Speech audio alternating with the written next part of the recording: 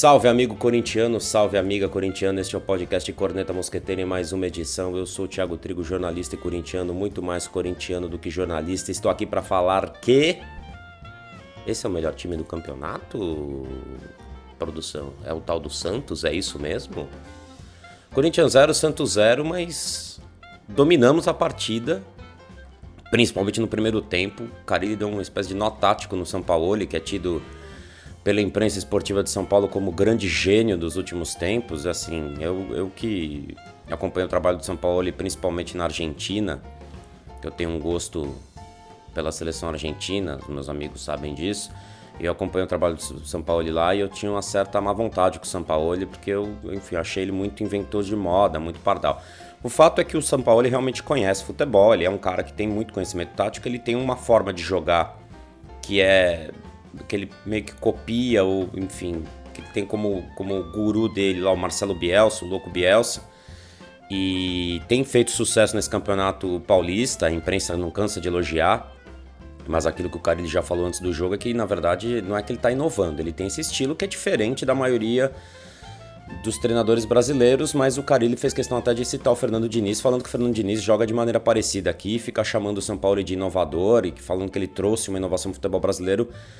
O Carille apontou que achava uma injustiça com o próprio Fernando Diniz, de quem ele é amigo. O Fernando Diniz que agora está no Fluminense, mas ele citou o Fernando Diniz no Audax quando fez sucesso e foi até finalista do Campeonato Paulista alguns anos atrás. O fato é que o Corinthians começou o jogo com uma marcação altíssima, marcando o Santos lá em cima, e o Santos não conseguiu jogar. O próprio Carille falou isso na coletiva depois, que ele percebeu que o Santos do Sampaoli neste começo de ano, toda vez que teve um adversário que o marcou lá no alto, lá na defesa, não conseguia sair, não sabia que jogar com a bola, o que fazer com a bola, não tinha espaço e teve que quebrar muita bola, né? Que eles chamam no jargão futebolístico, é o famoso ter que dar chutão pra frente porque não consegue sair jogando. O Santos costuma jogar muito pelo lado direito na saída de bola e o Corinthians impediu isso.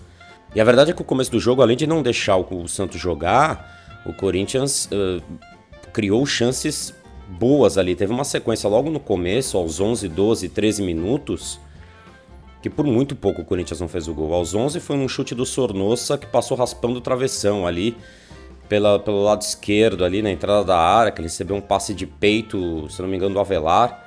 Aos 12 tem uma chegada do Júnior Urso, que ele chuta a bola, desvia na defesa, vai para escanteio. E aos 13 tem um chute do próprio Avelar, que o Vanderlei bota para escanteio. Quer dizer, então em 3 minutos o Corinthians chegou aos 11, aos 12, aos 13. O Corinthians estava marcando e chegando no ataque bem. O Corinthians tocou bastante a bola. Nota-se uma clara evolução na criação de jogadas. Ainda falta bastante, mas o Carille ressaltou de novo que ele teve a semana inteira para trabalhar, algo que ele tem reclamado toda a coletiva, e aí ele provou ontem. Tô gravando na segunda de manhã, como vocês podem perceber. Ele provou ontem que com um tempinho para trabalhar ele consegue dar mais cara de time. O Corinthians foi mais organizado e teve qualidade com a bola nos pés. O Fagner fez uma ótima partida. O Fagner, que é sempre foi uma das nossas válvulas de escape, uma das nossas saídas pela direita. O Clayson arrebentou ontem. Eu tenho que fazer aqui meu meia-culpa, porque eu critico o Clayson com frequência, porque eu acho que o Clayson exagera nas firulas, às vezes ele não é objetivo e acho que ele é muito apagado em certas partidas, ou na mesma partida ele faz uma jogada e depois some. Eu tenho que dizer que o Clayson, nesse clássico contra o Santos, ele foi muito bem, ele azucrinou a defesa do Santos. O Corinthians saía muito pela direita e o Clayson jogando aberto na esquerda, ele infernizava porque ele fechava para o meio e pegava essa defesa do Santos desarrumada. Ele pegava o espaço no buraco no meio ali da defesa do Santos, fechando na diagonal, e ele azucrinou. Aliás, o Clayson, que deu de finta e tomou de pontapé no jogo, não está escrito. E eu queria inclusive falar do senhor juiz, cujo nome eu vou pegar aqui, que o engraçadinho deixou de dar muitos amarelos para o Santos. Ele não dava cartão para o Santos praticamente. O nome do glorioso juiz é Douglas Marques das Flores. Foram 3 amarelos só para o Santos, Alisson, Matheus Ribeiro e Delis Gonçalves. Ele poderia ter dado fácil um para o Carlos Sanches, numa paulada que ele dá no Clayson, que eu lembro, no meio de campo. E mais uns 2 ou 3 fácil, sério. Faltou muito amarelo. E ele deu amarelo para o Fagner do Corinthians. E eu tenho certeza que se o glorioso juiz da partida tivesse dado todos os amarelos que ele tinha que dar, o Santos muito provavelmente não teria terminado o jogo com 11 jogadores. Eles bateram bastante, o Clayson foi um que apanhou bastante, o Pedrinho também apanhou um pouco, eles fizeram muitas faltas. O Corinthians, inclusive, teve faltas perto da área, mas infelizmente não cobrou com qualidade para fazer o gol. Eu acho que o Corinthians sobrou e merecia ter ganho esse jogo. Vale fazer uma análise de que o Carille, sabendo que o Sampaoli joga muito pelos lados, ele tem horas que o meio do jogo, o meio do campo ficou um pouquinho... O círculo central ali às vezes nem tinha tanto jogador, porque você via que o Ralf ia pro lado esquerdo e o Júnior Urso caía pro lado direito, que era justamente para bloquear esses corredores que o Sampaoli gosta de usar para jogar. E o Santos no primeiro tempo praticamente não chegou. O Cássio fez uma defesa aos 33...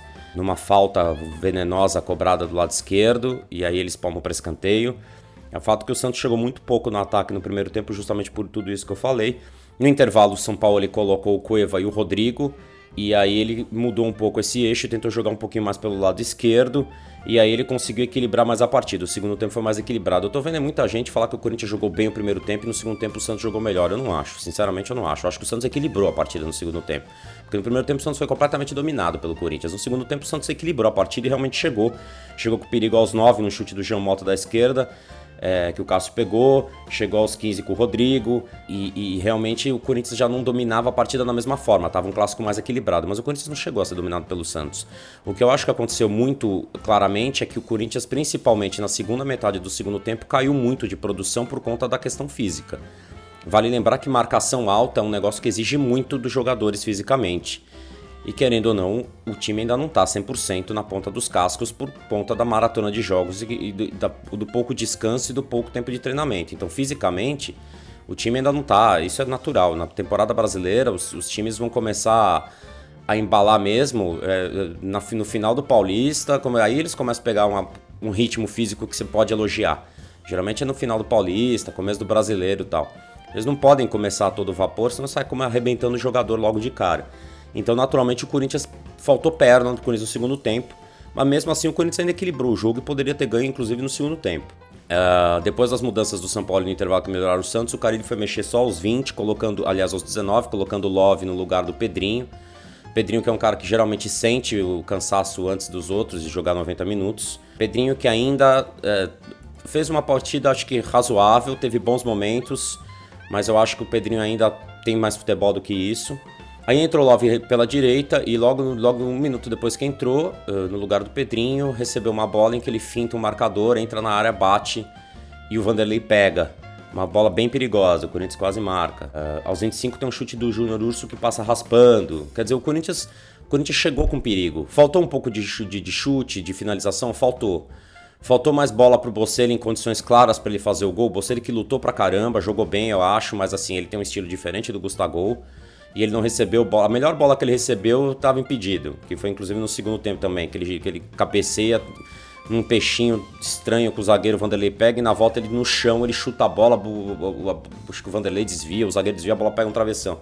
Foi perigosíssimo, mas estava marcado impedimento já. De qualquer forma, o segundo tempo deu uma caída no geral de produção dos dois times, mas acho que o Corinthians sentiu um pouquinho mais aí nesse segundo tempo por conta da marcação alta, que exerceu praticamente o jogo todo e que impediu o Santos de jogar. Eu quero retomar uma coisa que eu já falei aqui algumas vezes. Aos 29 do segundo tempo, o Cássio recebe uma bola, vai sair jogando e chuta a bola em cima do Cueva, entrega, o Cueva tenta encobrir o Cássio e quase marca o gol, deixando o estádio inteiro, mais de 41 mil pessoas estiveram ao estádio, deixando o estádio inteiro boquiaberto, assustado, torcendo para a bola não entrar, todo mundo com palpitação.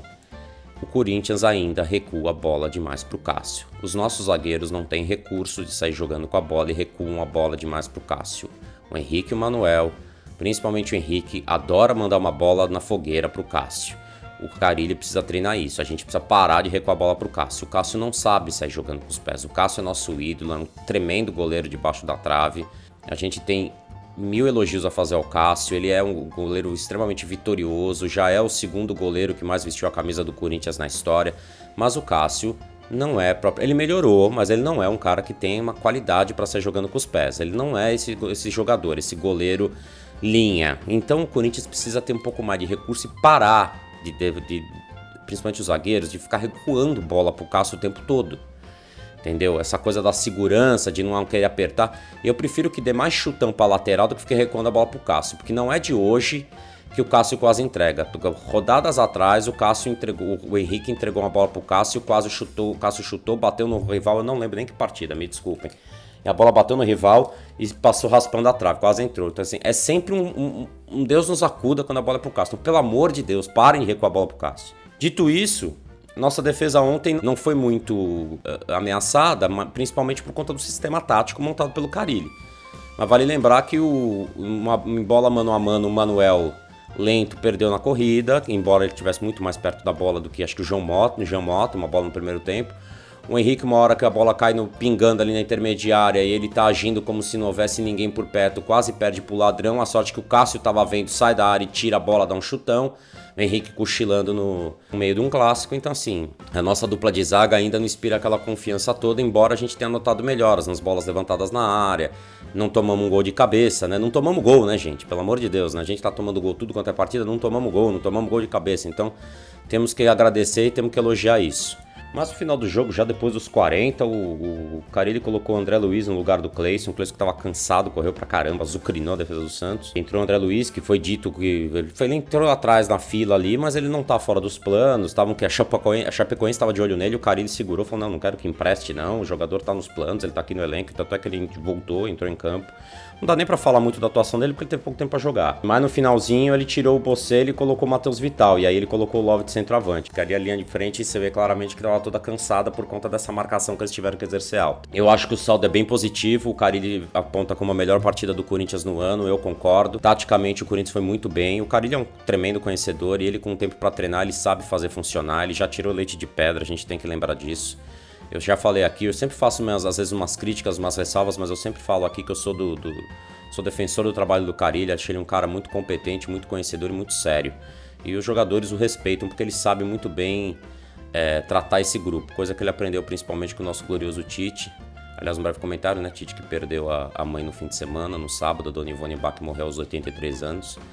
Força pro nosso eterno comandante, técnico mais vitorioso da história do clube. O Tite está no coração de todos nós. E quem já perdeu a mãe sabe que é difícil, não importa a idade que ela tenha ou que o próprio filho tenha, que ele tenha seu coração confortado aí, que é difícil. Diz que ele tinha almoçado com a mãe dele um dia anterior, que bom que ele teve tempo de pelo menos passar umas horas ao lado dela, um pouquinho antes dela partir para outro mundo. E a verdade é que Carille mostrou que o Sampaoli não é essa coisa toda e que o Santos não é essa coisa toda, né? A verdade é essa, então acho que agora a imprensa dá uma segurada, para de cobrir o Santos de elogios, e até, às vezes até bom que ficam cobrindo os outros de elogios e falam menos da gente. Isso já aconteceu em 2017, quando a gente era a famosa quarta força, como vocês devem bem lembrar. Então deixa elogiar o Palmeiras, que tem dinheiro lá da Crefisa, deixa elogiar o Santos com o Sampaoli, a gente vai pela beiradinha. E nessa brincadeira nós ganhamos de Palmeiras e São Paulo e empatamos com o Santos. Ou seja, nós estamos aqui no Paulista, de novo defendendo a nossa honra. Nenhum dos rivais ganhou da gente ainda. A gente só perdeu para os pequenos, nós estamos mais uma vez com aquela síndrome de Robin Hood. Acho que eu já falei demais do jogo. Quarta-feira pegamos o Ceará pela Copa do Brasil em Fortaleza, primeiro jogo. Quarta-feira 9h30 e o jogo de volta 3 de abril em Itaquera. Esse mando de campo foi decidido por sorteio, foi revelado na sexta-feira passada. Nós pegamos o Ceará na quarta e pegamos no domingo oeste de novo pelo Paulista em casa. Falando rapidinho fora de campo, Arana, o Duílio Monteiro Alves foi para a Espanha, passou 3 dias lá, fez 2 reuniões com os espanhóis. Aparentemente não teve acerto, diz que eles aguardam uma espécie de uma resposta, mas há quem conversou com o staff do Arana que a negociação acabou de vez. Existe uma teoria, não pode ser afirmada, mas existe uma teoria revelada por alguns repórteres de que o Renato, gerente do Santos, que jogou no Sevilha, tentou contratar o Arana em dezembro e é muito amigo do presidente do Sevilha e teria queimado o filme do Corinthians, falando para o presidente do Sevilha que ele corre um risco de tomar um calote, fazer um negócio com o Corinthians e que ele deveria exigir garantias bancárias. E o que teria pego nessa negociação foi justamente que o Corinthians queria pagar 3 milhões de euros agora e outros 5 milhões de euros parcelados, e para essa parte parcelada o Sevilha estaria exigindo essas tais garantias bancárias que o Corinthians não teria mandado, enviado ou conseguido. E assim, provavelmente o Arana não vem mais. Mas o fato é que essa novela já cansou, assim como a novela Romero, e que pelo jeito também não renova mais e tá lá treinando, faz coletivo, mas não joga. Outra questão fora de campo é que o presidente André Sanches foi internado com uma encefalite viral, uma espécie de inflamação no cérebro, foi internado no Hospital São Luís, estava na UTI, já saiu da UTI, diz que é uma doença grave que pode matar. Mas por ele ter sido diagnosticado no começo, as chances de cura são enormes e a tendência é que ele saia do hospital essa semana. Dizem que o estado dele é bom, o quadro dele é estável e que ele deve sair do hospital nesta semana. Ele ficou afastado aí e dizem que isso também atrapalhou um pouco a negociação com o Sevilla, porque dependia de... Qualquer movimento do Duílio na Espanha dependia de um aval dele. Eu não sei se isso faz sentido e se fizer tá meio errado, porque assim, se o cara é diretor de futebol e viaja para a Espanha para fechar uma contratação, ele tem que ter total autonomia para resolver o que tiver que se resolver. Ele tem que saber as condições financeiras do clube, o quanto ele pode mexer no cofre, o quanto ele pode oferecer, mas enfim.